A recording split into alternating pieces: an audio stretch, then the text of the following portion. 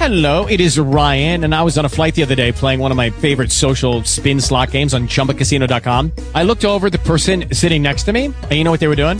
They were also playing Chumba Casino. Coincidence? I think not. Everybody's loving having fun with it. Chumba Casino is home to hundreds of casino-style games that you can play for free anytime, anywhere, even at 30,000 feet. So sign up now at ChumbaCasino.com to claim your free welcome bonus. That's ChumbaCasino.com and live the Chumba life. No purchase necessary. VGW. Void where prohibited by law. See terms and conditions. 18+.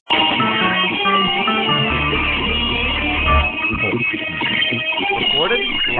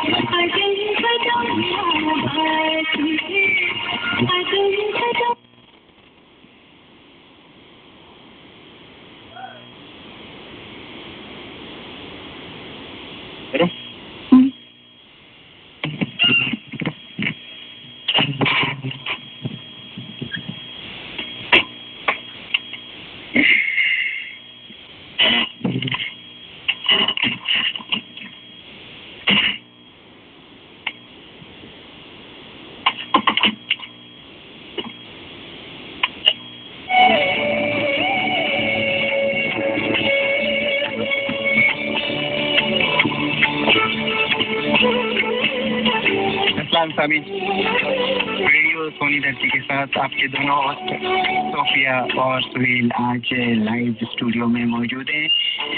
Last week के लिए आपसे माजरत, last week हम कुछ अपनी मसरूफियात की वजह से लाइव शो नहीं कर सके थे, तो आज हाजिर है आपकी खिदमत में एज यूजुअल।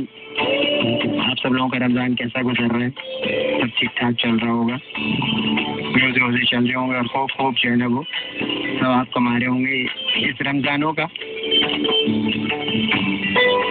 तो तमाम सुनने वालों का बहुत बहुत शुक्रिया जो हमें हर हफ्ते लाइव फेसबुक पे ज्वाइन करते हैं और रेडियो पे भी सुनते हैं। लास्ट वीक हम नहीं आए थे, लेकिन एक ऐसी तारीख गुजरी जो बहुत कुछ याद दिलाती है, यानी कि 26 मई 2009 हमारी 9th बर्थडे थी हमारे शो की, यानी कि मैं तो 9 साल का नहीं हुआ हूँ, हमारे शो की 9वीं सालगिरह थी और ये शो करते हुए हम आपके साथ 9 साल गुजर गए। लेकिन क्योंकि रमज़ानों में आइए इसलिए हल्ला गुल्ला धूमधाम कुछ नहीं कर सकते, लेकिन ईद के शो में सामीन खूब हल्ला गुल्ला धूमधाम भी करेंगे और अपनी 9वीं बर्थडे को भी जो है खूब सेलिब्रेट करेंगे अपने तमाम सुनने वालों के साथ। एज यूजुअल आपको बताते चले कि हमारे शो में क्योंकि रमज़ान का महीना चल रहा है और एहतराम रमज़ान में हमने गाने जो है ना वो बंद किए हुए। आप किसी कव्वाली, किसी नाच या किसी हम की रिक्वेस्ट कर सकते हैं फेसबुक पे भी, और जो है ना वो और चाहे तो आप हमें फ़ोन नंबर पे हमें कॉल करके कर सकते हैं 8777115611। और जो बहुत से लोग ज्वाइन कर रहे हैं मैं उनका नाम भी लेते चलो इससे पहले को रोल डाउन हो जाए। Moni Khan thank you very much, north thank you, Mahijit Singh Wardi thank you very much, Bhartiya बोरट thank you very much to join us. और जो भी वो इतनी तेज़ी से ज्वाइन किए कि कुछ नाम ऊपर चले गए वो मैं थोड़ी देर में आपको बताते चलूँगा। एज यूजुअल सोफिया का आज का टॉक शो है, कुछ आई डोंट नो उनका भी कुछ रमज़ान की वजह से काफ़ी सहरी इफ्तारी और दूसरी चीज़ों में इतनी थकान हो जाती है कि उनकी भी शायद बैटरी कुछ लो लग रही है, पता नहीं टॉक शो वो करेंगी आज नहीं करेंगी, मुझे कुछ अंदाज़ा नहीं है, लेकिन थे चले जैसे जैसे शो हमारा आगे बढ़ेगा तो ज़रूर देखते हैं क्या कुछ होता है। लेकिन मैं आज कुछ काफ़ी सारे पॉलिटिकल तबसरे करने के लिए आपके साथ तैयार हूँ। कुछ जो कुछ भी पाकिस्तानी सियासत में भी हो रहा है, यानी कि इमरान खान साहब जो है ना वो कुछ लोटे भी जमा कर रहे हैं, उस पर भी बात करेंगे। फिर उसके बाद अक़वाम मुत्तहिदा में अमेरिका की बेइज्जती हो गई। ये तो बुरी गल हो गई ना, अमेरिका की भी बेइज्जती होती है किधरों, लेकिन हुई है। कैसे हुई है ये मैं आपको अभी नहीं बताऊंगा। कौन सा अखबार है ना बेलाग तबसरे। और अल्ताफ हुसैन साहब ने जो है ना वो इलेक्शन का बायकॉट कर दिया।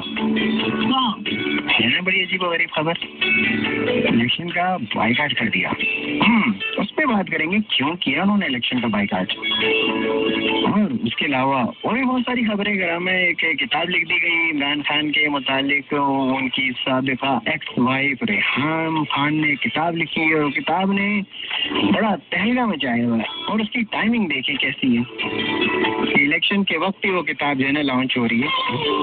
तो क्या कोई उनको जो है ना वो पीछे करोड़ों रुपए की फंडिंग कर रहे हैं कि ऐसी कुछ चीज़ें करूँ, या वो खुद अपनी मर्जी से कर रहे हैं भारत। उस पर भी बात करेंगे, इस खबर पे भी कि ये इसके पीछे क्या कुछ हो रहा है। बहुत सारी बातें हैं आपके साथ करने के लिए।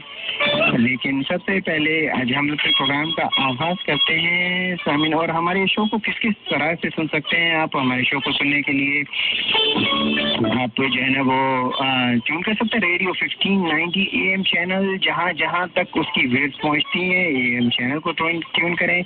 और अगर वेव्स हमारी नहीं पहुँच रही है वहाँ तक तो आप जो है ना वो चाहें तो कंप्यूटर पे जो है ना वो हमारी जो ऐप है रेडियो की, उस पर भी www.1590wcgo1590.com पे जाके भी आप क्लिक करें तो हमारे शो की आपको क्लियर आवाज़ आएगी। और उसके अलावा आप हमारा शो रेडियो के अलावा कंप्यूटर पे और उसके बाद आप तो चाहें तो सेल फोन पे भी सुन सकते हैं। अगर आप बाहर कहीं हैं और वहाँ पे रिसेप्शन नहीं आ रहा तो सेल फोन पे डायल कर लें 724444744 और कॉलर ID डालें 63800 #1 and then you can join us on the cell phone। और एक और भी जरिए Facebook. Love all the Facebook listener. Yahya Khan hi love you, thank you radio Baji, love you radio Baji. Batool Lokanwala thank you very much. Khalid Masood how are you Khalid Masood. हाँ मेरे को आपका हाथ नजर आ गया, मैंने भी आपके जवाब में देखे हाथ हिला दिया। तो जो है ना वो आप सब लोगों से बहुत सारी बातें हैं करने की। 2 घंटे का लाइव शो है आपके साथ। लेकिन सबसे पहले हम अपने प्रोग्राम में रिलीजियस गीत से, क्योंकि तो पूरा ही रिलीजियस मंथ है, लेकिन आतिफ असलम की ताज दारे हरम कुछ और ही मजा देती है रमजानों में सुनने का। तो सुनते हैं मुल्क के मायना सिंगर आतिफ असलम की आवाज में ताज दारे हरम। मेरी चैन से जीना लिख दे, डूबे न कभी मेरा सफीना लिख दे। जन्नत भी गवारा है मगर मेरे लिए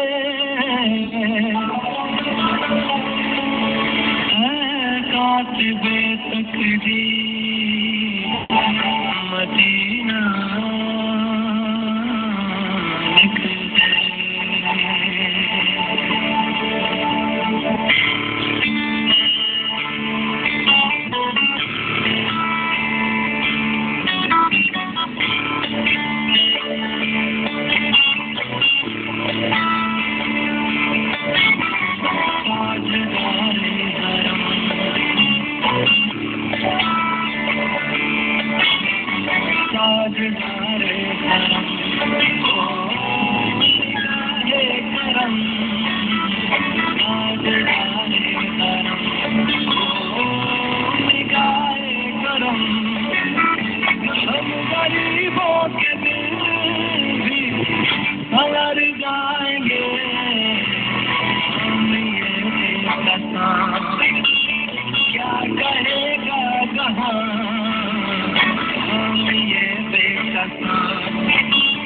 क्या कहेगा Hello.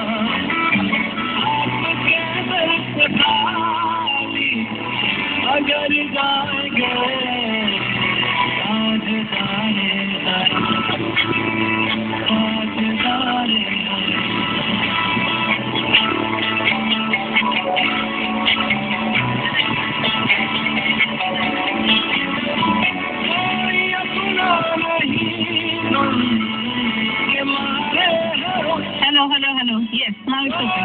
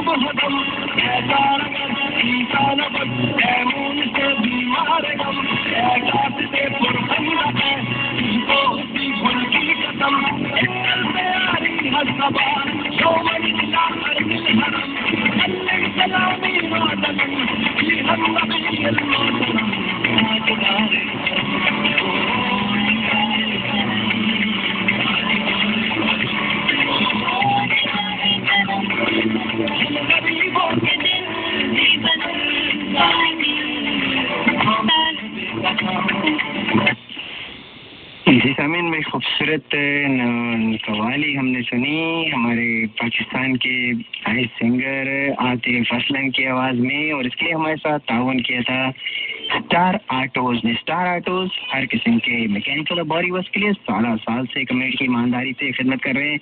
नहायत तजुर्बेकार मैकेनिक्स, इलेक्ट्रिशियंस और बॉडी वर्क के लिए आने आते हैं। नो इंकी पेंकी सिर्फ गाड़ी में मौजूद प्रॉब्लम को ठीक करते हैं। लोग दूसरे के राज्य से रोते हुए आते हैं और स्टार ऑटो से खुश होकर निकलते हैं। चॉइस ऑफ शुक्रिया पैदा करते हैं और हमेशा के लिए स्टार ऑटो से कस्टमर बन जाते हैं। स्टार ऑटो भी चांदे बाद गड्डी भी खुश थे, कस्टमर भी।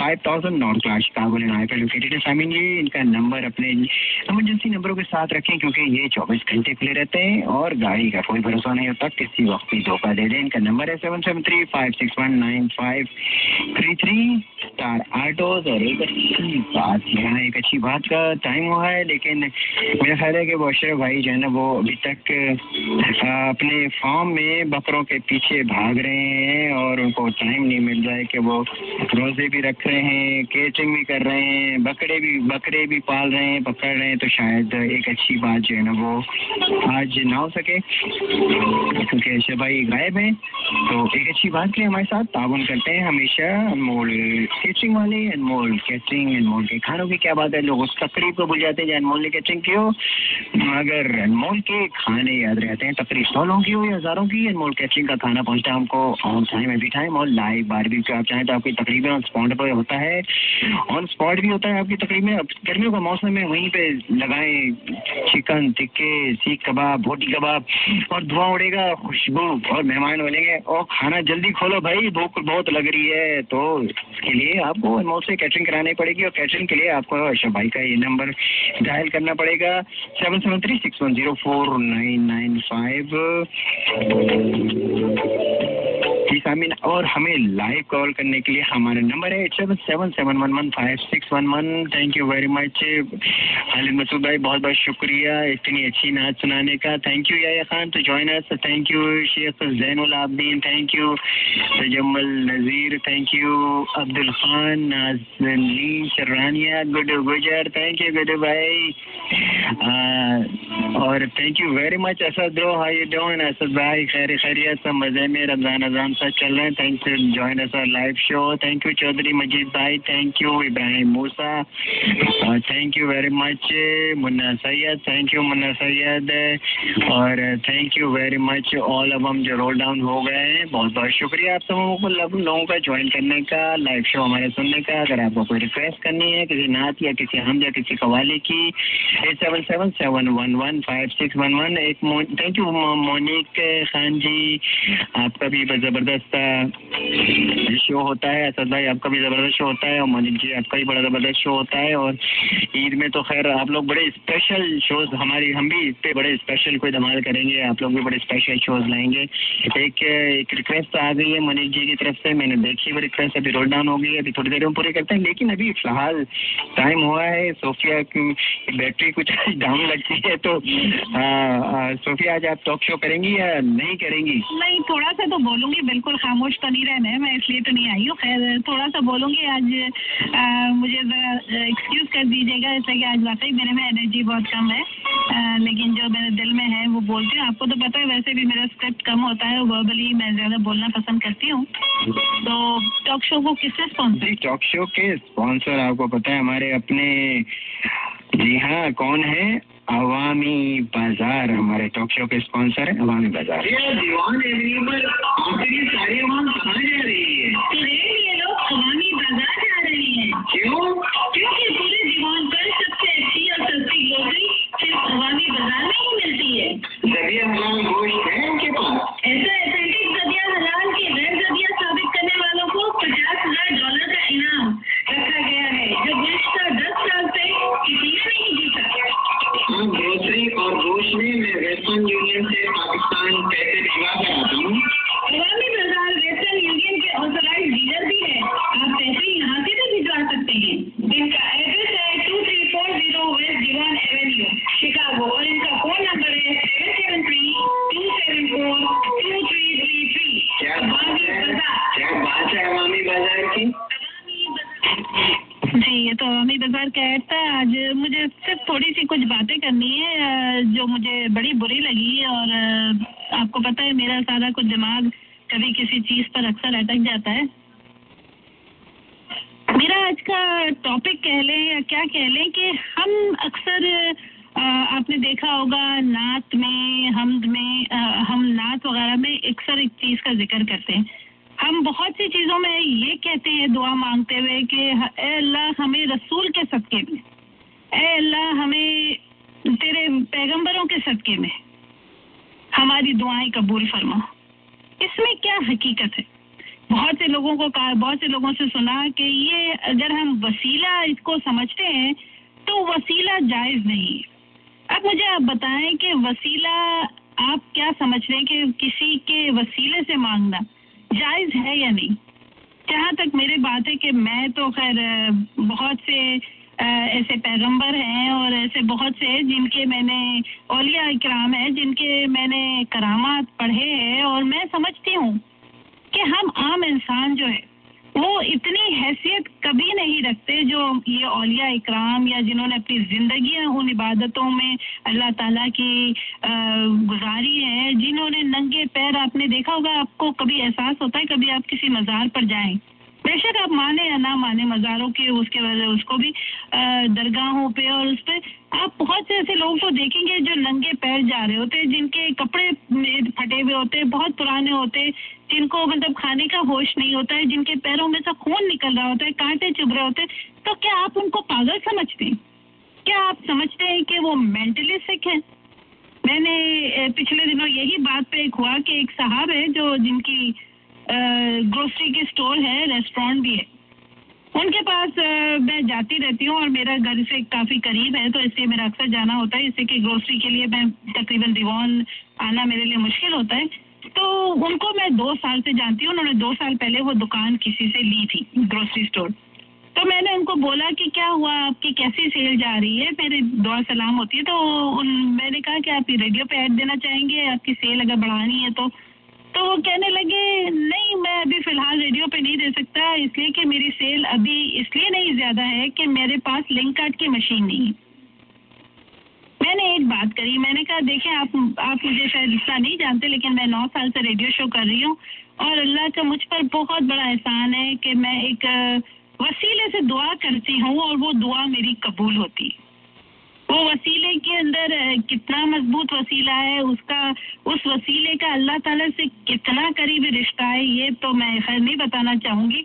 ऐसे कि हर एक के अपना ईमान और यकीन अलग अलग होता है, उनके ईमान के किस दर्जे पे वो हैं, वो अलग अलग स्टेज पर होते हैं। लेकिन मैंने जिस वसीले का मैंने हमेशा इस्तेमाल किया, इसलिए कि मैं जानती हूँ कि हम इंसान बड़े बड़े शैतानी किस्म की चीज़ें रखते हैं, हमारे दिमाग में हर वक्त शैतानियत बसी होती है। और वो जो बाबा और औलिया और ये सब जो थे, उन्होंने इस शैतानियत से बहुत दूर थे, वो लोग बहुत दूर थे। और हमारा वही मसला है कि हम इश्क मिजाजी और इश्क हकीकी के फर्क को ही समझ ना पाए। हम वहीं पर अटक के रह गए जहाँ इश्क मिजाजी होता है। इश्क मिजाजी वो इश्क है जो दुनियावी इश्क है। दुनियावी इश्क में वो सारे इंसान भी शामिल है जो दुनिया में आपको चलते फिरते नजर आते हैं। वो इश्क मिजाजी से जब इंसान इश्क हकीकी की तरफ जाता है तो उसे वो सारे औलिया भी, उस हकीकी दुनिया के जो औलिया हैं जो इन तकलीफ में गुजारा करते मज़ारों पर, वो आपको उनकी हकीकत खुलकर सामने आ जाती है। आपको पता चल जाता है कि ये औलिया के अंदर वो बर्दाश्त कहाँ से आई, वो बर्दाश्त कहाँ से आई। आपके तो पैर में अगर एक कांटा चुभ जाए तो कयामत आ जाती है, आप चीखे मारते रहते, वो पस हो जाता है, आप भागे भागे डॉक्टर के पास जाते। तो जबकि ये औलिया के जो मज़ारों पे जो वो होते हैं, घूमते रहते हैं बाबा और वो सब, वो आपको पता है उनके पैरों से खून भी बह रहा होता है और उन्हें एहसास नहीं होता। तो ये जो बर्दाश्त की कुव्वत है, यही वो फर्क है जो आपको इश्क मिजाजी से इश्क हकीकी तक की तरफ ले जाता है।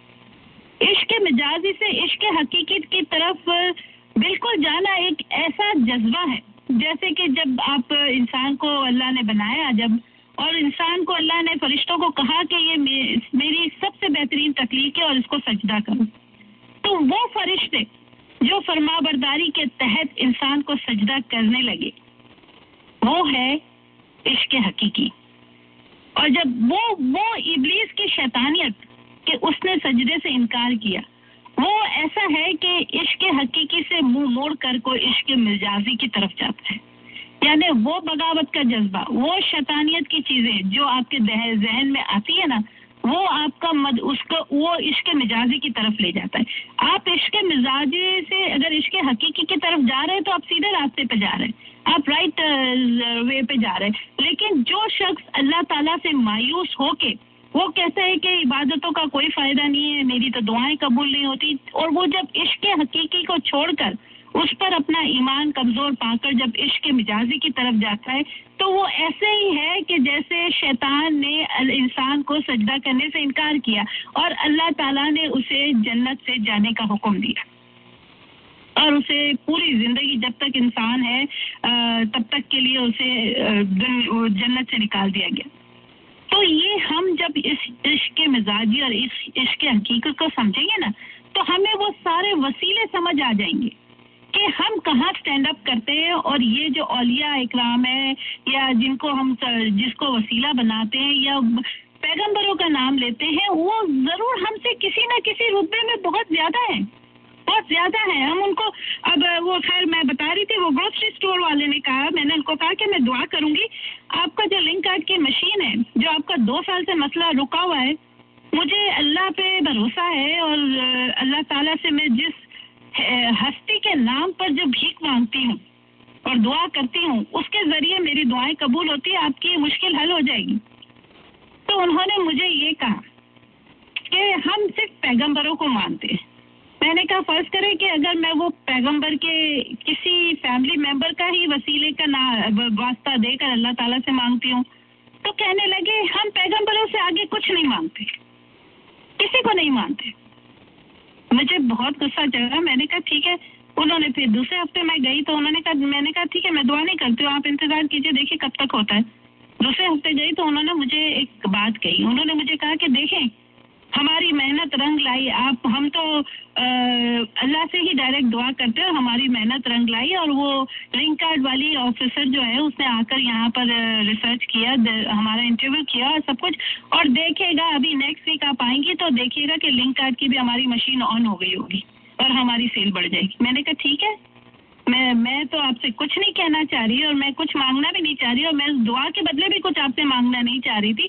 मैं तो सिर्फ ये है कि $5 की न्याज लेती हूँ, $5 लेती हूँ और उससे दुआ करती हूँ किसी के लिए। मैं कोई ये पैसे का जरिया नहीं है मेरे लिए। खैर उसके बाद मैं एक हफ्ता गई, दूसरे हफ्ते गई, उन्होंने कहा नहीं बहुत पता नहीं क्या मसला हो गया, उसने जवाब ही नहीं दिया। फिर कहा बैंक से अप्रूवल नहीं आ रही है उस लिंक कार्ड की मशीन को ऑन करने के लिए।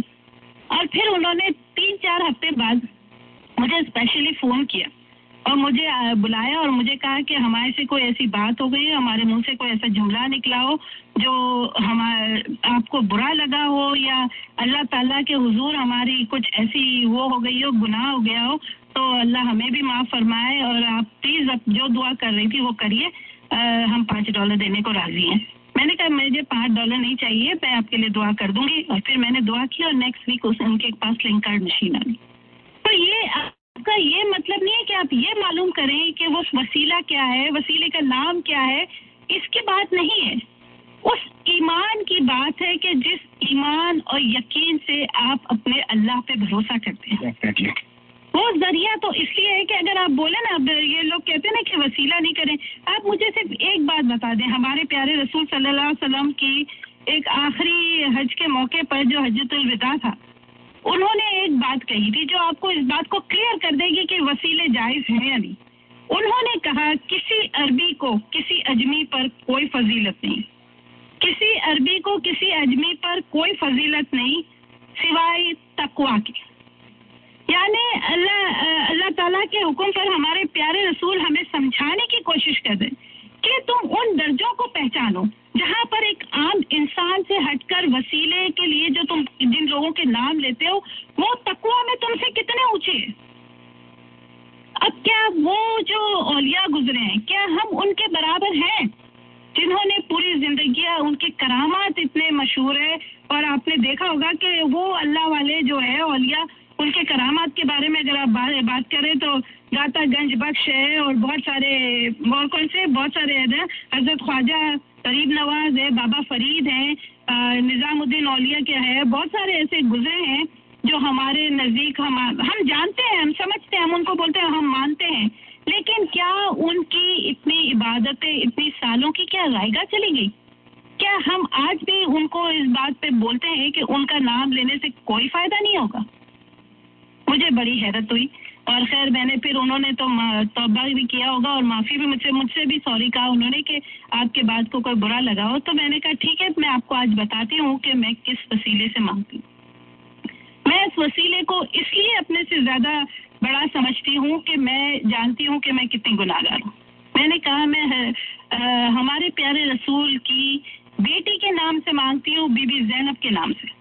अब आप कहेंगे कि आप रसूल अल्लाह के अलावा किसी को नहीं मानते, तो क्या आप जानते हैं कि रसूल अल्लाह की बेटी की कोई अहमियत नहीं है हमारे नज़दीक? और सिर्फ उसकी बेटी ही क्यों, वो सारे सहाबी जो उस वक्त अल्लाह हमारे प्यारे रसूल के साथ थे, जिन्होंने हमारे प्यारे रसूल के साथ दिन और रात गुजारे हैं, क्या हम इतने इज्जत और मुकद्दम हैं? तो वसीला ये नहीं होता कि आप वसीले में किसका नाम ले रहे। आप सिर्फ इस आयत को, इस हमारे प्यारे रसूल की हदीस को याद रखें कि अरबी को अजमी पर और अजमी को अरबी पर कोई फौकियत नहीं। साथ में वो बताते हैं कि अल्लाह के नज़दीक किन लोगों की फौकियत है, जो तकवा में आला हूँ। तकवा में क्या आप अपने आप को इतना आला समझते हैं कि आपने ये सोच लिया कि हमारे प्रॉफिट के बाद हम उनके चाहे फैमिली मेंबर्स हो उनको भी कोई इज्जत नहीं देते, तो जो सहाबी हैं उनको कोई इज्जत नहीं देते, जो औलिया हैं उनको कोई इज्जत नहीं देते। तो ये इसको समझने के लिए ना आपको अपने इश्क मिजाजी से इश्क हकीकी की तरफ जाना पड़ेगा। और इश्क हकीकी जब होगा जब आप इन वसीलों को समझ सकेंगे कि ये जो औलिया जो है उन्होंने कैसी जिंदगियां गुजारी, इनकी बायोग्राफी पढ़ें, उनके बारे में पढ़ें, उनके मज़ारों पे जाके देखें। ये जो आप इतने बड़े बड़े बॉलीवुड स्टार्स हैं, ये जो जा के चादरें चढ़ाते, तो क्या आप समझते हैं कि ये जो उनका ताल्लुक अक्सर लोगों का हिंदू मजहब से है, उसके बावजूद वो इनके करामात पर यकीन रखते हैं। और हम मुसलमान देखें, हम मुसलमान कहते हैं नहीं, हम तो सिर्फ अल्लाह ताला को ही मानते हैं। अल्लाह ताला को मानना है, लेकिन हमारा कोई डायरेक्ट कनेक्शन अल्लाह ताला से नहीं हो सकता, इसलिए कि हम उस दौर के इंसान हैं जहाँ पर हमें पैगंबरों की सहूलत मैसर नहीं है। डेफिनेटली जब पैगंबरों से हमारा साथ नहीं है, हमारे कोई डायरेक्शन के लिए हमें कोई तो ऐसा एग्जाम्पल चाहिए ना कि हमने जिंदगी कैसे गुजारनी। तो आप इन औलियाओं की बायोग्राफी पढ़ें, इनके मज़ारों पे जाएं, इनकी दरगाहों पे जाएं, आपको वो जो सुकून मिलेगा ना, वो आपको पता चलेगा कि इश्क मिजाजी और इश्क हकीकी में क्या फर्क है। इश्क मिजाजी जो होता है ना, वो दुनिया की मोहब्बत के किस्से आपने लैला मजनू के सुने, शीरी फरहाद के सुने, ये एक बड़ी महदूद मोहब्बत रखते थे। ये वो जाहिरी मोहब्बत रखते थे जो सिर्फ इंसान के जज्बात और जिस्म से होती, और उसके बाद उसमें नाकामी के बाद वो चल दिए। उन्होंने कभी ये नहीं सोचा कि, शीरी ने नहीं सोचा कि जिस फरहाद को मैं पसंद करती हूँ, लैला ने नहीं सोचा कि जिस मजनू को मैं पसंद करती हूँ, जब मजनू मुझे इतना अजीज है तो उसको बनाने वाला वो क्या चीज होगा जिसने इतनी पूरी दुनिया बनाई और हजारों ही ऐसे खूबसूरत लोग बनाए जो बेशक मिट्टी से बनते फना हो जाते। वो मोहब्बतें क्या होती है, फिर कहानियां बनके हिस्ट्री बनकर रह जाती है। लेकिन क्या अल्लाह ताला की मोहब्बत में आप समझते हैं, जब आप इश्क हकीकी की तरफ जाते हैं तो आपको इन सब की, औलियाओं की, पैगंबरों की और इन सब के वसीले की जरूरत पड़ती है। इसलिए कि आप चाहे लाख परहेजगार बन जाए, आप उस दर्जे पर नहीं पहुंच सकते कि आप औलिया को रिग्रेट करें, औलिया को ना माने, वसीले ना माने, कुछ भी नहीं माने। अब अगर कोई मुझे कहे कि हम पैगंबर के नौजुबिल्लाह, हम पैगंबर की बेटी को कोई रिस्पेक्ट नहीं देते, तो आपका कितना खून खोलेगा। इसलिए कि बहरहाल मैं तो उन सहाबियों को भी बहुत अपने से ज्यादा अहमियत देती हूँ और अपने से ज्यादा मोहतरम समझती हूँ, 100% ज्यादा मोहतरम समझती हूँ, जो सिर्फ जिन्हें हमारे प्यारे रसूल की सोहबत मिली है, जिनके साथ वो बैठे हैं, जिनके साथ उन्होंने उठना बैठना खाना पीना किया है। हम क्या चीजें बताएं ना। लेकिन ऐसे भी लोग हैं जिन्होंने ये तक कहा, और अब मैं आज बोलती हूँ कि वसीला कोई भी हो, हम तो पता है उन लोगों में से जो मैंने कुछ दिनों पहले किस्सा सुनाया था कि 2 भाई थे, उनके पास एक गधा था। वो गधे को ट्रेड के तौर पे यूज करते थे, सामान एक शहर से दूसरे शहर ले जाना, और वो अपना फार्मिंग करते थे और सारा वो किसान की खेती जो होती है उसके फ्रूट वगैरह उस पर डाल के शहर में बेचने जाते थे। फिर एक दिन ये हुआ कि रास्ते में उनका गधा बीमार हो गया। वो गधा से उनकी रोजगारी थी। वो मैं ईमान का बता रही हूँ कि हम इंसान किस तरह का ईमान रखते हैं। जब हमारा ईमान इतना कमजोर है तो हम कहाँ से इतनी बड़ी बड़ी बातें करते हैं कि हम वसीलों को नहीं मानते, हम औलिया को नहीं मानते। तो ये साहब दोनों भाई जब है गधा लेके जा रहे थे और उस पर सामान लाद के, तो आधे रास्ते में गधा बीमार हो गया। बीमार होके वो मर गया तो उन्होंने उसको दफना के फिर वो रोने धोने बैठे। बहुत से जो मुसाफिर उधर से गुजर रहे थे, मुसलमान मुसाफिर, वो मुसलमान की कंट्री थी, तो वो गुजर रहे थे, तो उन्होंने पूछा इससे कौन था, तो उन्होंने कहा ये हमारा सब कुछ था। उन्होंने कहा कि अच्छा, तो बोले अब ये हमने इसको दफना दिया और हम इसीलिए उदास है कि ये हमारे लिए सब कुछ था। उनका कहना था कि हमारी रोजी रोटी इससे चलती है। लोगों ने कुछ और समझ लिया, ओ ये औलिया होंगे, ना मालूम किया ना कुछ। उसको दरगाह बना ली, उसके ऊपर न्याज देने लगे, उसके ऊपर हदिया देने लगे और सब कुछ करने लगे, देगे चढ़ने लगी, और वो दोनों भाई फिर मजे से रहने लगे कि हमारा तो गधा मर गया। किसी ने ये मालूम नहीं किया, हमारी अक्लों पे इतने पर्दे पड़े कि हम ना किसी की बायोग्राफी पढ़ते हैं, ना किसी के बारे में मालूम नहीं करते। बड़ी बातें करेंगे, हम औलिया को नहीं मानते, हम किसी वसीले को नहीं मानते, हमारा तो डायरेक्ट कॉन्टेक्ट है अल्लाह ताला से। वाह, अल्लाह ताला से डायरेक्ट कांटेक्ट है। और आपका ये आलम है, आपकी कंट्री का ये आलम है, आपका ये आलम है कि आपको फिर भी बहुत सी दुआएं आपकी कबूल नहीं हो रही, आप हर मामले में फंसे हुए।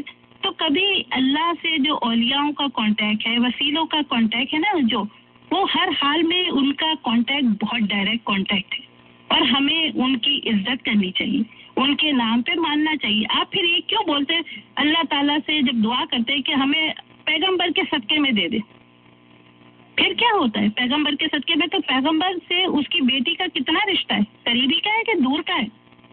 और ऐसे बहुत सारे औलियाओं को भी मैं मानती हूँ, मैं मज़ारों पे भी जाती हूँ। आप लोग पता नहीं मानते हैं नहीं, सबका अपनी राय है, लेकिन मेरा ख्याल है कि अब जब ऐसी बातें हम करते हैं, और स्पेशली ऐसे रमजान जैसे महीने में, تو बी केयरफुल, इसलिए कि हम बहुत शैतानी वो रखते हैं, हम बिल्कुल भी इंसान के दर्जे में बहुत लास्ट दर्जे पे हैं और हमारे पास क्योंकि रहनुमाई के लिए कोई पैगंबर नहीं है, हमें कुरान से रहनुमाई लेनी है, हमें पैगंबरों के बारे में पढ़ना है, उसमें हंसना पढ़ना है, लेकिन उसके साथ उस हकीकी इश्क हकीकी के करीब होने के लिए you have to take step by step. पहले आप उन लोगों की इज्जत करना सीखो जो आपके आसपास है, जिनके बारे में आप जान के कुछ अपने आप को सुधार सकते हैं. पहले वसीला सीखा, फिर औलिया के ऊपर गए, फिर औलिया के बाद हमने पैगंबरों को पढ़ा, फिर हमने कुरान मजीद पढ़ा और फिर हम अल्लाह तक पहुंचे. तो ये एक बड़ा लंबा सफर है, बड़ा लंबा सफर है. इसमें आप किसी भी शॉर्टकट को नहीं कर सकते कि आप डायरेक्टली कहें कि नहीं मैं तो अल्लाह ताला का इतना अजीज हो गया हूं कि अल्लाह ताला मेरी बात सुनेंगे. नहीं, हम बहुत गुनाहगार लोग हैं. हम एक गुनाहगार इसलिए भी हैं कि हमारे पास प्रॉफिट नहीं है. इस दौर में कोई प्रॉफिट नहीं है. हमारे प्यारे रसूल के बाद कोई प्रॉफिट नहीं है. तो कभी भी दूसरों का रिस्पेक्ट करने से पहले इस बात को याद रखें कि ये हमारे प्यारे रसूल ने वो जो है आखिरी हज पे ये कहा था कि किसी अजमी को अरबी पे फौकियत नहीं, किसी अरबी को अजमी पे फौकियत नहीं. लेकिन हम उसके आगे का जुमला क्यों भूल जाते हैं? हमारे प्यारे रसूल ने कहा सिवाय तकवा के, यानी अल्लाह की नजर में आज भी तकवा वाले लोग बहुत अहमियत रखते हैं. वो जो परहेजगार है, इबादत गुजार है, जिन्होंने अपनी जिंदगी सूफीज़म जिसको कह लें आप, सूफीज़म कैसे वजूद में आया? सूफीज़म का मतलब क्या है? सूफीज़म का मतलब ये है कि दुनिया के हंगामों से दूर, अगर आप ये सूफीज़म को अगर आप क्रिश्चियनिटी में ले ना, तो क्रिश्चियनिटी में एक वो होता है कि जब नन्स बनते, प्रीस्ट बनते, लेकिन वो बाकायदा एक कोर्स कर रहे होते, वो कॉन्शियस होकर उस स्कूल में जाते हैं जहाँ पर प्रीस्ट की पढ़ाई होती है, चर्च में रहते हैं, चर्च में क्लासेस होती है. लेकिन हम जो है ना, हम मुसलमान इस बारे में बड़े लकी हैं. हम लोग जो कुछ करते हैं नेचुरली करते हैं. और जब आप इश्क हकीकी में दाखिल होते हैं ना, जब आप इन सूफियाओं को पढ़ते, औलियाओं को पढ़ते, सूफीज़म के बारे में पढ़ते, जब आप पैगंबरों की हंसना पढ़ते, सब पढ़ते ना, तो आप जब इश्क हकीकी के उस दायरे में आते हैं ना, तो वो इश्क हकीकी आपको सूफीज़म के करीब ले जाता है. और सूफीज़म वो होता है जो दुनिया से आपको बेगाना कर देता है, दुनिया की ज़रूरतों से बेगाना कर देता है. आपके अंदर वो बर्दाश्त की कुव्वत पैदा हो जाती है कि आपको सिवाय अल्लाह ताला के, उसकी नेकियों के, उसकी फरमा बरदारी के कुछ याद नहीं रहता. आपको ये सिर्फ याद रहता है कि मैं ऐसा बन जाऊं कि जो फरिश्ते इंसान को सजदा करने पे राजी हो गए थे, जो अल्लाह ताला की फरमा बरदारी कर रहे थे. और जब आप इश्क हकीकी से मायूस होके जब इश्क मिजाजी की तरफ जाते ना कि दुआएं, तो या तो आप एथीस्ट बन जाते या फिर आपका शुमार उन इब्लीस के शैतानों में होता है जो अल्लाह ताला के बोलने पर नाफरमानी उन्होंने की और उन्होंने इंसानों को सजदा नहीं किया. तो ये बहुत अच्छी चीज़ है कि आप इश्क मिजाजी से इश्क हकीकी की तरफ जाएं. लेकिन इश्क हकीकी से अगर आप वापसी का रास्ता लेके इश्क मिजाजी की तरफ आते ना, तो समझ लीजिए कि आप इब्लीस बन गए. इसलिए कि इंसानों से मोहब्बत कोई फायदा नहीं देती. ये मिट्टी से बने लोग मिट्टी में मिल जाते हैं. उनके जज्बात, उनके एहसासात, उनकी मोहब्बतें भी किसी न किसी गरज से ताल्लुक रखती. लेकिन जब आप इश्क मिजाजी में, दुनियावी इश्क में जब नाकाम होते ना, तब आपको इश्क हकीकी का एहसास होता है. उसके लिए दुनिया में नाकामी बहुत ज़रूरी है, बहुत ज़रूरी है. दुनिया में नाकामी आपको इश्क हकीकी की तरफ ले जाती है. और ये वसीला इसीलिए होता है कि आप स्टेप बाय स्टेप एक स्टेप लें, दूसरा स्टेप लें, तीसरा स्टेप लें. इन लोगों की, औलिया लोगों की बेइज्जती ना किया करें, वसीलों को बुरा ना कहा करें. ये हमारे ईमान का, मैंने वो गधे का बोला ना, तो हमारा ईमान तो इतना कमजोर है कि हम किसी की सुनाई बातों पे अमल करते हैं, लेकिन कभी ये नहीं होता कि इन औलिया इकराम के मज़ारों के बारे में, इनके सब के बारे में, इनके बारे में पढ़ें और कुछ समझें कि ये हर हाल में तकवा में हमसे बहुत ऊंचे हैं, तकवा में हमसे ऊंचे. और जब अल्लाह ताला और हमारे प्यारे रसूल कह रहे हैं कि अल्लाह ताला के नज़दीक वो लोग करीब हैं जो तकवा में परहेजगार हैं, जो तकवा में आला हैं, तो फिर हम कौन होते हैं इस बात का फैसला करने वाले? किसी ने कहा वहाबी काफिर है, किसी ने कहा शिया काफिर है. ये सब हम कौन होते हैं काफिर कहने वाले? आपको पता है कि आप जिनको काफिर कह रहे हैं वो तकवा में हो सकता है अल्लाह की नज़र में आपसे ऊंचे हो? ऐसी किसी के बारे में कोई कमेंट ना दिया करें. मुझे बड़ा अफसोस हुआ और मैं अपने मुसलमान भाइयों के लिए और सबके लिए कह रही हूँ कि हर इसकी इज्जत करें. इवन एक आपको सहाबी का नाम पता चलता है ना, उसका नाम भी बड़ी इज्जत से लें, इज्जत से ले कि वो हर हाल में तकवा में आपसे ऊंचे है. ये बात याद रखें जो हमारे प्यारे रसूल ने कहा, इसको डीपली समझें कि जब कहा कि अरबी को अजमी पर, अजमी को अरबी पे फौकियत नहीं है, इसका मतलब है दुनिया में आप इश्क मिजाजी के बड़े उस पे थ्रोन पे भी बैठ जाए, बड़े तख्त पे भी बैठ जाए ना, तो आपको कोई फौकियत नहीं जब तक कि आप परहेजगारी और तकवा में आला नहीं है. मेरा आज का यही टॉक शो था. ब्यूटीफुल, बहुत अच्छा आपका टॉक शो था. और पहले को आप इनकी बात सुनने फिर मैं कौन. हेलो, इरादा बदल दिया मैंने बोलने की. जी, सबसे पहले तो मैं जो आपके टॉक शो के दरमियान में ज्वाइन करते रहे, thank you very much. Memuna Memon, Samra Cheema, Rakesh Patel, Jahangir Khan, thank you very much to join our live show on the Facebook. और रफराज अहमद का एक शेर जो इन्होंने यहाँ पे पोस्ट किया बड़ा अच्छा लगा मुझे. ओखे पिंडे लमिया रावा इश्क दिया, दर्द जिगर सख्त सजावा इश्क दिया. बहुत अच्छे इन्होंने शेर पे किया. बाकी जो आपने जो रिस्पेक्ट की बात की ना, असल में वो ये मिस गाइडेंस जो है ना, वो हमें बहुत जो है ना, वो कहाँ से कहाँ हमारे मजहब को जो है ना वो लेके चली गई है. और उसमें मिस गाइडेंस में भी वो ऐसे असल में जो है ना वो आपको इस्लामी स्कॉलर बनने के लिए या इस्लामी बातें करने के लिए या उसको प्रॉपरली स्प्रेड करने के लिए जो है ना, होता ये था पहले के ज़माने में तो जो है ना वो बड़े बड़े स्कॉलर हुआ करते थे, वो सब इन चीज़ों पे बड़ी कमांड रखते थे, बहुत कुछ पढ़ते थे. क्योंकि जब तक आप पढ़ेंगे ना ये चीज़ें आपकी नॉलेज में नहीं आएंगी. लेकिन वो होता है कि आहिस्ता आहिस्ता जो मस्जिद के जो कॉर्नर मस्जिद का जो मौलवी था ना, जिसने मेरा ख्याल है 2 जमातें पढ़ के छोड़ दिया और कुरान पढ़ लिया, तो वो भी समझने लगा कि मैं भी जो है ना मजहब पे अथेंटिसिटी बन गई है मेरी. और मस्जिद में भले कोई पिंड है, उसमें कोई बहुत छोटा सा पिंड है, उसमें थोड़े से लोग रहते हैं, वो जब सुबह नमाज पढ़ने के लिए आ रहे हैं, शाम नमाज पढ़ने के लिए, तो वो मौलवी जिसने खुद 2 जमात बाद फेल हो गया था, उसने मजहब की बातें शुरू कर दी, उसने मजहब का प्रचार शुरू कर दिया. क्योंकि लोग समझते थे कि भाई ये नमाज पढ़ाता है, इसकी तो बड़ी जो है ना वो कमांड होगी मजहब के ऊपर. तो ऐसे ही लोगों ने मजहब की जो एक्चुअल जो असल रूह थी उसको जो है ना वो दूर करते एकदम जो है ना वो मिस गाइड कर दिया.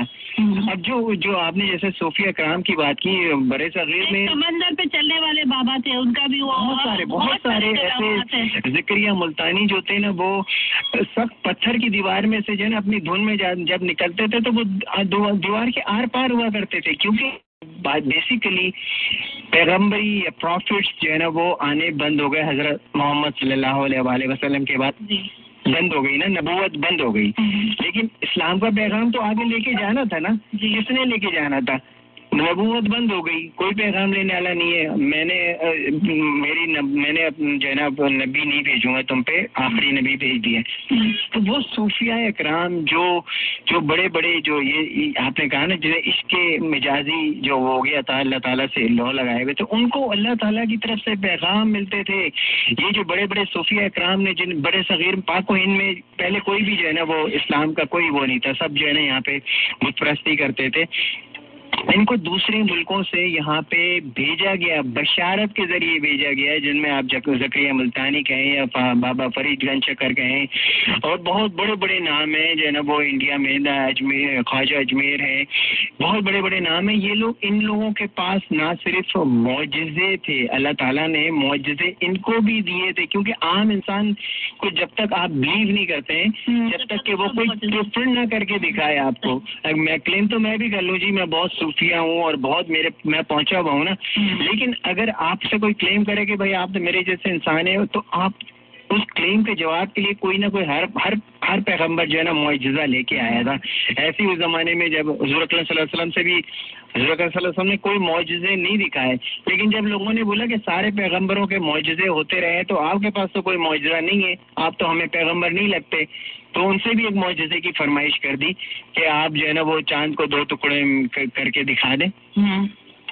आज तक इतनी बड़ी फरमाइश, चांद को 2 टुकड़े करना कोई, तो उस वक्त जब वो एक मुआजिजा आपसे रिक्वेस्ट किया गया तो आपने उंगली के इशारे से चांद को 2 टुकड़े किया ना, तब लोगों ने यकीन किया कि हाँ भाई ये अगर इनके पास इतना पावर है कि जो है ना वो चांद को 2 टुकड़े कर सकते। तो ऐसी जितनी भी औलिया जिन्होंने बड़े सगीर पाक व हिंद में इस्लाम फैलाए उनके पास भी बड़े मौजूद थे। मैं जो है ना अभी आजकल एक शो जो है ना वो आ रहा है टीवी पे बड़ा अच्छा, साईं बाबा के नाम से। साईं बाबा के मुतालिक मशहूर है कि उन्होंने कभी जो है ना वो ये डिस्क्लोज नहीं किया कि वो हिंदू थे या मुसलमान थे, क्योंकि वो मुसलमान को राम भला करे कहते थे और हिंदू को कहते थे अल्लाह मालिक। लेकिन वो बड़े मौजूदे उन्होंने दिखाए। लेकिन एक ही चीज़ मेरी समझ में नहीं आती, वो इंडिया का शो है, साईं बाबा का शो है, मैं बड़ी दिलचस्पी से वो शो देखता हूँ। हमारे बहुत सारे ऐसे मुस्लिम सूफिया इकराम बुजुर्गान दीन जो है ना वो इस दुनिया से गुजरे हैं जिनके पास बड़े मौजूदे थे, उन्होंने इस्लाम की तालीमात फैलाने में बहुत अहम किरदार अदा किया।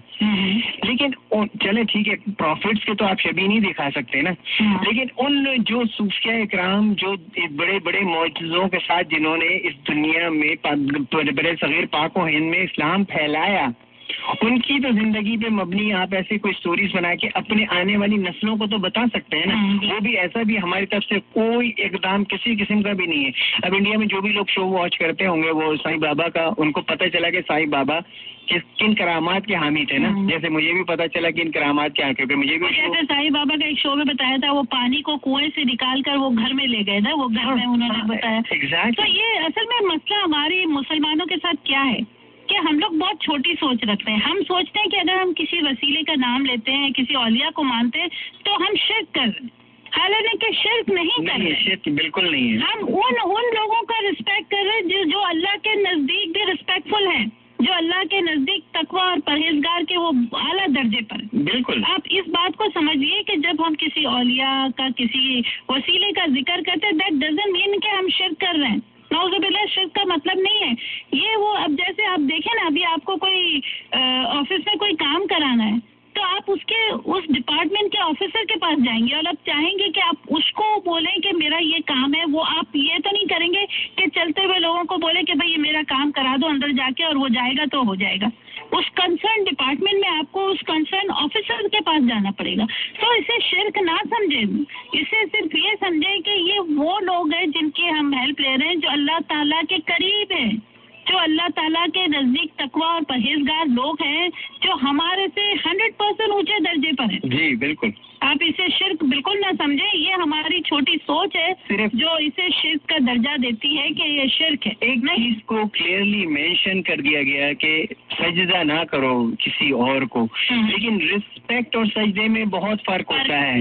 लोग जो है ना वो दरगाहों पे जाके जब सजदे करने लगे तो वो that's a totally different thing. लेकिन वो जो उन दरगाहों में जो अजीम हस्तियां सो रही हैं, उनके रिस्पेक्ट और उनके साथ कोई कारनामे अब नई जनरेशन को आप नहीं बताएंगे। नई जनरेशन कैसे लर्न करेगी कि जी वो जो है ना वो ख्वाजा अजमेर शरीफ कौन थे या जकरिया मुल्तानी कौन थे, बाबा गंज शकर कौन थे। ये इनकी जो वो थी तालीमात थी, जो इनकी वो थी, उनको आप कहीं से भी तो आगे नहीं ला रहे। नहीं, मुझे उन लोगों से एक सवाल है जो कहते हैं कि वसीला नहीं इस्तेमाल करना चाहिए, ये गलत है, हमें डायरेक्ट खुदा से मांगना चाहिए। मैंने तो आपको एक हदीस सुना दी, हमारे प्यारे रसूल की बात सुना दी कि भाई उन्होंने कहा कि अरबी को अजमी पर कोई फौकियत नहीं सिवाय तकवा की। आपके पास इतनी कोई बात को दलील देने के लिए कोई है आपके पास सही बात? क्या आप बता दें कि कहाँ पर लिखा है, किस हदीस में है, कुरान के कौन से चैप्टर में, कि जहाँ पर कहा गया कि तुम उन लोगों का, सहाबियों का, उन औलियाओं का रिस्पेक्ट करने की जरूरत नहीं है तुम लोगों को। तुम जी भर के चाहे उनको जलील करो, उनकी पूरी जिंदगी की मेहनत और उनकी सब कुछ बेकार कचरा कर दो और उनको ना मानने से और उनसे इनकारी कर दो, तो फिर आप कहाँ पर खड़े हैं? आप नंगे पैर जंगल में खड़े हैं, रेगिस्तान में खड़े हैं, जहाँ पर आपको कोई रहनुमाई नहीं है, कोई रहनुमाई नहीं। आपको नहीं पता कि कौन सा रास्ता शहर की तरफ जाता है, कौन सा रास्ता घर की तरफ जाता है। एक रेगिस्तान है जिसमें आप है, तो आप कहीं से तो हेल्प लेंगे ना। लोग अपने माँ बाप का क्यों मानते, माँ बाप की बात क्यों मानते? इसलिए कि वो लोग मानते हैं कि बच्चे मानते हैं कि माँ बाप हमारे से ज्यादा एक्सपीरियंस है, उन्होंने दुनिया ज्यादा देखी है, तो तो इसी तरह ये औलिया, ये सहाबी, ये जो वसीले जो है, ये हमारे से ज्यादा दर्जा रखते हैं, इसलिए कि वो लोग बहुत तकवा में आला दर्जे पर हैं। इसे शिर्क नहीं है, ये बातें शिर्क नहीं है। थैंक यू खालिद मसूद, आपने यहाँ पे ट्रांसलेशन लिखा है उस पंजाबी के शेर का। इश्क की कठिन और लंबी राहें, दर्द जिगर और सख्त सजाएं इश्क की हैं। Thank you very much. Basically मतलब समझ में तो सबको आ गया था, लेकिन आपने उर्दू में ट्रांसलेशन लिख दिया तो बहुत बहुत शुक्रिया। और आसिफ सलीम भाई, वालेकुम अस्सलाम, थैंक यू वेरी मच। मेरे नजदीक मैं ये इसलिए कहती हूँ इश्क हकीकी की तरफ कि यकीन कीजिए बहुत से लोग हमारे अभी भी आंखों पे पट्टियां बांधे, बहुत से हम रिश्तों को, जो इंसानी रिश्ते हैं जिस पे हमें बड़े एतबार होते हैं, जिसके बारे में हम बुरा बोलने को हमारी जबान कांपती है, मैंने बहुत से ऐसे रिश्ते आजमाए। दुनिया में हर किस्म का रिश्ता मैंने आजमाया है, और मैंने फिर जाके जाना है कि ये इंसानी रिश्ते कितने ही खून के हो, कितने ही करीब हो, इनकी कोई ना कोई गर्ज लगी हुई होती है, एक दूसरे से कोई ना कोई गर्ज लगी हुई होती है। किसी न किसी मौके पर ये अपनी असलियत, अपने चेहरे बता देते हैं, और सिर्फ वो वाहिद है इंसान जिसको, जो आपको वो वाहिद हस्ती है जो आपको ब्लैकमेल नहीं करते, जिससे आप मांगो और वो आपको कभी जलील नहीं करते, आपकी ईगो को हर्ट नहीं करते, आपको ये याद नहीं दिलाते कि तुमने ऐसे मौके पर मेरे साथ ऐसा सुलूक किया था तो तुम मुझसे अच्छे सुलूक के क्यों वो करते हो उम्मीद। वो अल्लाह ताला की जात है। आप कितने ही बुरे बन जाए, लेकिन आपने भी पढ़ा होगा, हम जानते हैं सब कि अल्लाह ताला हमें 70 माहों से ज्यादा चाहते हैं। क्यों? और अगर आप इंसान से किसी से बुरा कर लें, कोई बुरा बर्ताव कर लें, और आपको अल्लाह ऐसा मौका आ जाए कि आप उस इंसान के पास फिर जाना पड़े, तो क्या होगा? वो आपको बिल्कुल बिल्कुल भी दाद नहीं देंगे, और बदला लेने का मौका कोई हाथ से नहीं जाने देंगे। लेकिन क्या हम अल्लाह ताला से इस चीजें एक्सपेक्ट करते हैं? और अल्लाह ताला से मांगने में देखें आप, अगर आप वसी What is this anyhow? This is your song. It's America, Jack. 1590 WCGO, Evanston, Chicago. Giuliani's bold claim, NBA Finals Game 2. I'm Mike Moss. Rudy Giuliani says he doubts the president would pardon himself, but he tells ABC's This Week Trump has the power. He's not, but he probably does. He has no intention of pardoning himself, but he probably does. That doesn't say he can't. I mean, that's another really interesting constitutional argument. Can the president pardon himself? I mean, I used to run the pardon attorney. It would be an open question. I think it would probably get answered by, gosh, that's what the Constitution says, and if you want to change it, change it. Correspondent Boris Sanchez says Giuliani recognizes the pardon danger. He sort of admitted that in a theoretical sense it could be worth arguing, but that it is not something that President Trump intends to do, in part because of the potential political uproar that it could cause. Giuliani also claims that even if the president shot James Comey, he couldn't be indicted. Time may be running out for trapped residents near Hawaii's Kilauea volcano. Civil defense official Talmadge Magno. Shelters are still quite busy. 393 people in the shelters overnight. Probably include some of the population from a couple beach lots and vacation land. And we know there's a few people that are still within that area that we're kind of keeping track of. The Golden State Warriors have now jumped out to a 2-0 lead with a 122-103 victory over the Cleveland Cavaliers. The Warriors head coach, Steve Kerr. There were a few things that bothered us in the second half. A few defensive breakdowns we'll take a look at on film, but overall it was a really good balanced game. Good defense, good intense defense, and an excellent offense. So yeah, we're happy with the way we played, but we know this is just getting started. Golden State Steph Curry had a record-breaking 9 3-pointers in Game 2. Game 3 of the finals is set for Wednesday. That'll be in Cleveland. I'm Mike Moss. Attention all authors. Page Publishing is looking for authors. Have you written a book and want to get it published? Page Publishing will get your book into bookstores and for sale online at Amazon, Apple iTunes, and other outlets.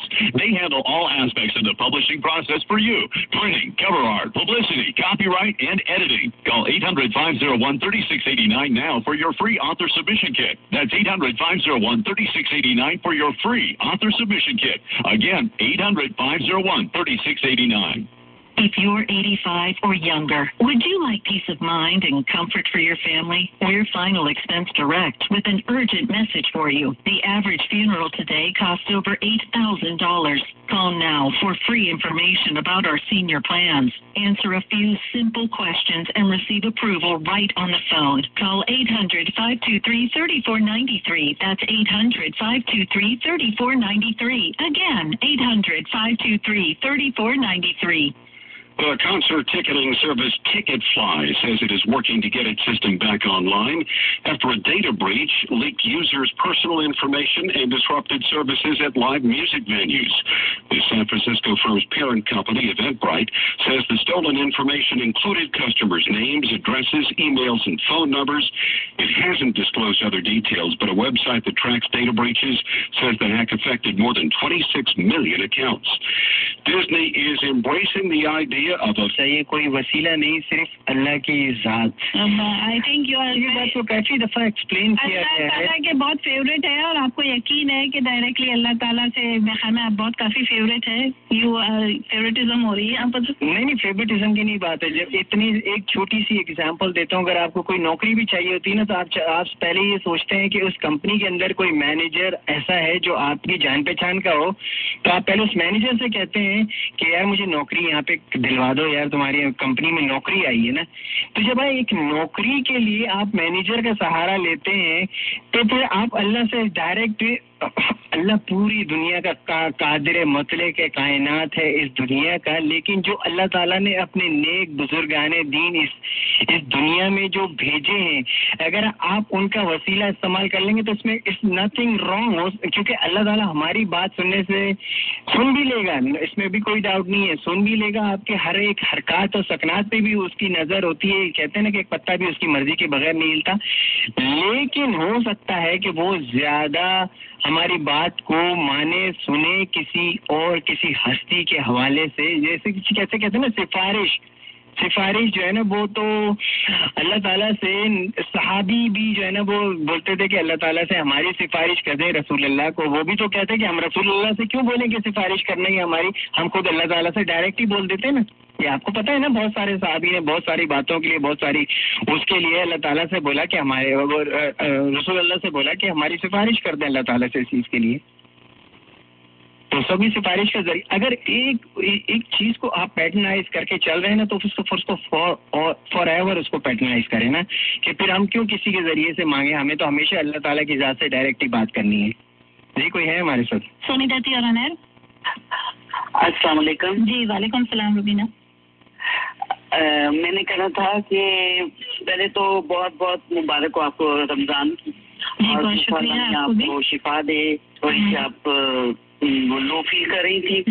और तीसरी बात मैंने ये कहना था कि ये believe की बात है, अगर आपको किसी चीज पर बिलीव है तो वो आपका काम हो जाता है, लेकिन आप पहले बिलीव करें। बिल्कुल। और यही इसी वजह से तो कहते हैं कि हुज़ूर सल्लल्लाहु अलैहि वसल्लम आखिर में हमारी शफाअत करेंगे। इसका मतलब है कि वो हमारी सिफारिश करेंगे, अल्लाह पाक से सिफारिश करेंगे। तो फिर वही सिफारिश आ गई ना। अगर आप ऐसे ही समझते हैं कि डायरेक्ट ही मांगने से सब कुछ मिल जाता है, इसका तो इन सबकी जिंदगी तो रहेगा गई औलियाओं की। अकीदा है, इस चीज का अकीदा है हमारे पास, बिल्कुल, कि वो हमारी बात पूरी हो जाएगी। बिल्कुल। तो आपकी बात सही है कि हमें किसी न किसी का वसीला लेके ही दुआ मांगनी पड़ती है, और फिर उससे अल्लाह हमें इनकार भी नहीं करते। अल्लाह उस वसीले की वजह से हमारी दुआएं कबूल होती है, इसलिए कि अल्लाह ताला उस हस्ती के नाम से इनकार नहीं करते। तो हमें पता होता है कि इस हस्ती के नाम से हमारी दुआएं ज्यादा जल्दी कबूल हो जाएंगी। वही होगा ना कि आप एक पर्ची लेके जा रहे हैं किसी के पास। जी जी हाँ बिल्कुल बिल्कुल सुन रहे हैं आप। तो आप एक पर्ची लेके जा रहे हैं किसी के पास सिफारिश की, तो ये एक तरह की एक पर्ची हुई हमारे पास जो हम अल्लाह पाक के पास लेके जाते हैं। बिल्कुल। सिफारिश ये बिलीव होता है, मेरा तो यही ख्याल है। और दूसरा मैंने सोहेल भाई के सवाल का जवाब देना चाह रही थी। जी बोले कि सजदा क्यों दो होते हैं, वो इस वजह से कि हम जब रुकू में जाते हैं तो हमारी पोजीशन चेंज होती है, इस वजह से हम 2 दफा सजदा करते हैं और उसके बाद फिर हम खड़े होते हैं। तो मेरा ख्याल है कि जगह की तब्दीली के लिए 2 सजदे किए जाते हैं। जी जी बिल्कुल बिल्कुल। इसके लिए बहुत शुक्रिया आपको। जवाब इनका सही है कि नहीं? नहीं, जवाब दुरुस्त और गलत की कोई बात नहीं, इसमें एक लॉजिक की बात है खाली कि इसकी लॉजिक क्या है. बहुत सारी चीजें जो है ना वो कॉमन सेंस की होती हैं. Thank you Rubina ji, thank you very much to callers. आप तो हमारी बहुत ही जबरदस्त रेगुलर कॉलर हैं, बहुत दिनों बाद आपसे बात हुई. सोहेल, मुझे चाहिए कि जो हमने वसीले पे बात करी और ये सब किया, तो अमजद साबरी का जो आखिरी वो थी, उन्होंने पढ़ी थी कि रसूल अल्लाह से सिफारिश करके कब्र में रोशनी कर दीजिएगा. और जी बहुत बहुत शुक्रिया, मैं बिल्कुल टोटली एग्री करता हूँ. अब आपने सही बात लिखी है आसिफ भाई कि अल्लाह ताला ने जरिया बनाया, लेकिन आजकल मज़ारों पे सिर्फ शिरक हो रहा है. वसीले और शिरक में बहुत फर्क है. यही मैंने भी समझाया कि शिरक नहीं कर. ये दिस इज द रीजन. यही असल बात जो है ना वो यही है कि शिरक में और वसीले में बहुत फर्क है. शिरक करना जो है ना वो डेफिनेटली गुनाह है. Thank you very much Ramzan Khoja भाई ज्वाइन करने का, और सदरुद्दीन मोमिन भाई बहुत बहुत शुक्रिया आपका ज्वाइन करने का. और मज़ारों पर चादरें चढ़ा के हाथ उठा के दुआएं करते हैं, तो वही बात हो गई ना, दुआ करने के लिए वसीले की बात हो गई कि अल्लाह ताला इस दाता ख्वाजा अजमेर शरीफ और दाता गंज बख्श के सदक़े में जो है ना वो हमारी दुआओं को कबूल कर ले. तो आप वही सिफारिश भिजवा रहे हैं ना, किसी कंपनी में मैनेजर बनने के लिए के जरिए आप सिफारिश भिजवा रहे हैं बॉस तक कि यार इसको रख लो, ये अच्छा काम करता है. तो जब आप उनको कहते हैं कि आप अल्लाह ताला इनके सदक़े से हमारी दुआएं कबूल कर ले, तो फिर वो जब आप उनके वसीले से जा रहे होते हैं सिफारिश लेके, तो वो काम होने के इम्कानात जो है ना वो ज़्यादा बढ़ जाते हैं. लेकिन बात ये है ना कि आपको उस पर पक्का बिलीव होना चाहिए. बिल्कुल. 1 सेकेंड. सोनी दत्ती और अनैर. जी वालेकुम सलाम. वालेकुम सलाम. जी जी बड़ा जबरदस्त तो है. जी जी. तो इसका तो जवाब जो मेरे पास है वो ये है कि मैं अपनी तरफ से तो कुछ नहीं कहूँगा.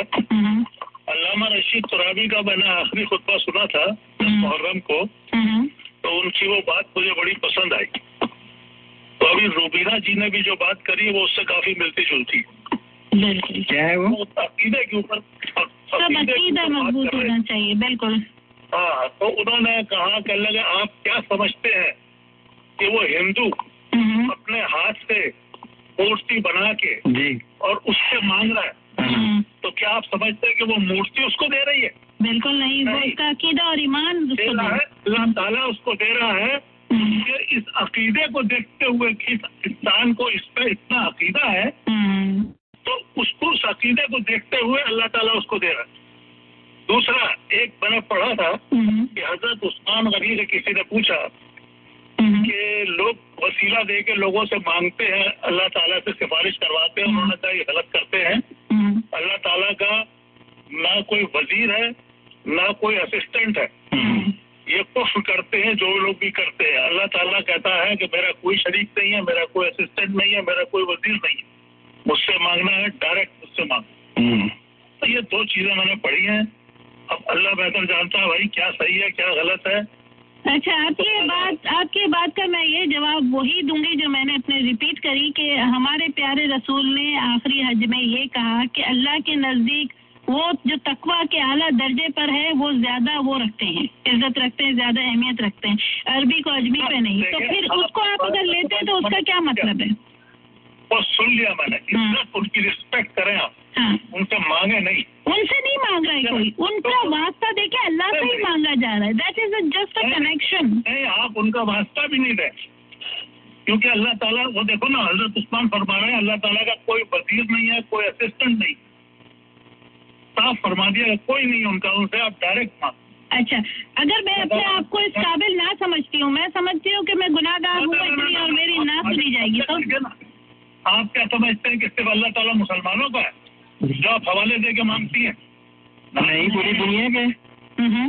तभी तो वो साहिब बात तो वही आ गई ना. बात तो आपने खुद ही बात कर दी ना कि देता तो वो सभी को है, लेकिन उनकी बिलीफ के ऊपर देता है ना. वो पत्थर की मूर्ति तो नहीं दे रही है ना, अल्लाह ही दे रहा है ना, लेकिन उनका ईमान है ना. अब आपका अकीदा ये है कि आप किसी का वसीला दे के मांग रही हैं, ये आपका अकीदा है, क्या आपको मिल रहा है? सही. तो आज तक कोई वसीला नहीं दिया. अल्लाह का फजल है, मेरी भी बहुत सी दुआएं पूरी होती हैं. बगैर अकीदे के मांगता हूँ, नमाज पढ़ के सिजदे में गिर जाता हूँ और गिड़गिड़ाता हूँ अल्लाह के आगे, अल्लाह ताला मेरी सुन लेता है. सही. चलिए, तो बहुत किसी का वास्ता नहीं. ये तो बहुत अच्छी बात है कि आप जो है ना वो डायरेक्ट मांगते हैं और मिल भी जाता है आपको. आप دیکھیے دنیا میں تو اسلام کو پھیلانے کی بات سنیں نا، پھر میرے کو اسلام کو پھیلانے کی ضرورت بھی کیا تھی؟ اتنے صوفیہ اکرام نے اتنا کچھ کیا، اتنے پروفٹ بھی بھیجنے کی کیا ضرورت تھی؟ اللہ تعالیٰ خالی ڈائریکٹ ہی دنیا پہ ایک بڑی سی آواز میں کہہ دیتا کہ تم لوگ مجھے مانو اور کسی کو تمہیں ماننے کی ضرورت نہیں ہے. اللہ تعالیٰ کی آواز ہی کافی تھی پوری دنیا کے لیے. پھر اتنے سارے پروفٹ بھیجنے کی، اتنے صوفیہ اکرام کو بھیجنے کی ضرورت ہی نہیں تھی اللہ تعالیٰ کو نا. وہ اس لیے بھیجے کہ آپ کو صحیح راستہ دکھائے. اس لیے بھی صوفیہ اکرام نے آپ سے یہ کہا کہ آپ میرا حوالہ دے کے نہیں، انہوں نے یہی تو انہوں نے سب کچھ کہا، لیکن صرف یہ کہا کہ سجدہ نہیں کرنا جائز ہے کسی کو بھی. ان کے کرامات اللہ تعالیٰ نے بولا کہ صرف جو ہے نا وہ میری ذات کے ساتھ شرک نہ کرو، باقی جو ہے نا وہ اللہ اور رسول کا اسلام پھیلایا ہے. لیکن کسی نے یہ نہیں کہا کہ آپ کسی کا بھی حوالہ دے کے مانگو. کسی نے نہیں کہا. آپ یہ دیکھیں نا، کسی نے نہیں کہا. اچھا ٹھیک ہے، اپنا عقیدہ ہے. وہی کہہ رہا ہوں نا کہ وہ جو روبی صاحبہ نے جو بات کری ہے اس صحیح کہا کہ اللہ تعالیٰ عقیدوں کو دیکھتے ہوئے دیتا ہے. دیکھو ہزاروں لوگ جاتے ہیں مزار کے اوپر، کیا سب کو ملتا ہے؟ کسی ایک کی دعا قبول ہو جاتی ہے، کیونکہ اصل میں وہ عقیدہ بھی نہیں ہوتا، وہ اس کا ٹائم آتا ہے کہ وہ کام اللہ تعالیٰ اس ٹائم پہ کرنا ہوتا ہے. اچھا، میرا خیال ہے کہ آپ کا تعلق دیوبندی گروپ سے جو کبھی نہیں مانتے ہیں کہ سارے جو بھی لوگ تھے. یہ بات وہی فرقہ واریت کی آ جاتی ہے نا، جہاں پہ کہ جو ہے دیوبندی جو ہے نا وہ بیسیکلی بولتے ہیں کہ صرف اللہ سے مانگو، باقی دنیا کے جتنے لوگ جو تھے جنہوں نے اللہ تعالیٰ اس دین کو پھیلانے میں جتنا کام کیا وہ سب کچرا تھے، وہ سب بیکار لوگ تھے، ان کی کوئی رسپیکٹ نہیں کرو. پھر اللہ تعالیٰ نے کرامات کا پاور کیوں دیا؟ یہ ریزن بتائے نا کہ کوئی کرامات کا پاور کیوں دیا گیا ان کو، اگر ان کی کوئی، اور وہ ہسٹری میں اب تک زندہ کیوں ہے، ان کے مزار کیوں بنے ہوئے؟ اللہ چاہے تو انہیں جیسے دوسرے انسان کو نیست نابود ہو جاتے ہیں، مٹی میں مل جاتے ہیں، ویسے وہ مٹی میں ملنے کے باوجود آج زندہ کیوں ہے؟ لوگوں کے دلوں میں زندہ کیوں ہے؟ اس لیے کہ لوگ رسپیکٹ کرتے ہیں ان کا، وہ جانتے ہیں کہ یہ وہ لوگ ہیں جو تقویٰ میں ہم سے زیادہ اونچے درجے پر ہے.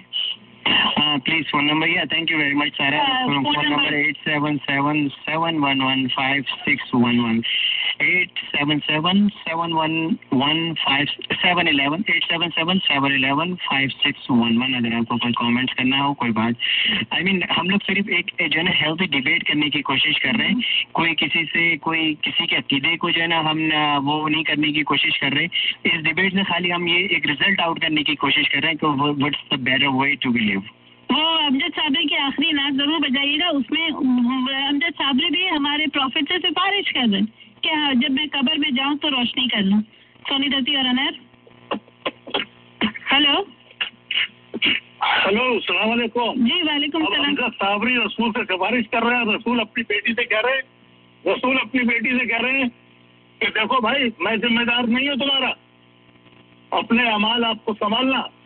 وہ اپنی سگی بیٹی سے ہی کہہ رہے ہیں، اور وہ اللہ جی بہت ہی زیادہ نعوذ باللہ کس قسم کی باتیں کر رہے ہیں. پروفٹ کی بیٹی کا بھی مذاق اڑا رہا ہے. سونی دتی اور انیر. ہلو السلام علیکم. وعلیکم السلام. کون سارا بول رہے ہیں؟ میرا ہاں جی میں سارا بات کر رہی. جی آپ مجھے یہ بتائیے، جو لوگ یہ سب کہہ رہے ہیں ان سے یہ پوچھیے، جب آپ صلی اللہ علیہ وسلم جب معراج پہ جا رہے تھے تو وہ جب نیچے دیکھے تو موسیٰ علیہ السلام قبر میں نماز پڑھ رہے تھے، ان کی خبر میں، ٹھیک ہے، وہ زندہ تھے. اوکے، تو اب یہ لوگ بتاتے ہیں کہ بھائی مرنے کے بعد تو سب ختم ہو گیا، اس کے بعد تو کوئی زندہ نہیں رہ سکتا. تو ہر ولی، ہر پیغمبر سب زندہ ولی ہے، صرف پردہ ہے ہم سے. تو ہماری بات سن سکتے، ہم سلام کریں گے تو وہ آپ صلی اللہ علیہ وسلم وعلیکم السلام بھی بولتے ہیں آپ سے. تو ہم ان کے وسیلے سے نہیں تو کس کے وسیلے سے جائیں گے؟ کہاں سے ڈائریکٹ؟ بالکل 4000 سال پہلے، 4000 سال پہلے جب سے چلتے آ رہا ہے فاتحہ درود. اب یہ بھی یہ 70 فرقے چلے ہیں جو بتاتے ہیں کہ یہ نہیں کرنا ہے، وہ نہیں کرنا ہے. اس زمانے سے ہم خاندان پر خاندان سے چل رہا ہے فاتحہ درود. تو ہاں بالکل ہے. اور شیخ عبد القادر جیلانی، جب آپ ان سے پوچھیے، جب انہوں چھوٹے بچے تھے تبھی جب انہوں بھاگ کے بولے کہ اٹھو مردو اٹھو، وہ تو سارے مردے خبر میں سے اٹھ کے بھاگ چکے، زبان میں یہ کرامات تھے. تو ہم ان کے وسیلے سے تو کس سے مانگیں گے؟ ہم تو اسلام دیکھتے ہیں ان کے تھرو نا. ہاں بالکل. یہ وہ لوگ ہیں جو کہتے ہیں نا نہیں مانگنا چاہیے وسیلے سے، یہ ان کو انفارمیشن نہیں ہے پوری اسلام کی، انہوں نے اسلام کو ڈیپلی پڑھا نہیں ہے، یہ میرا خیال ہے ان کی چھوٹی سوچ ہے. تو ہے نا، آپ یہ جنریشن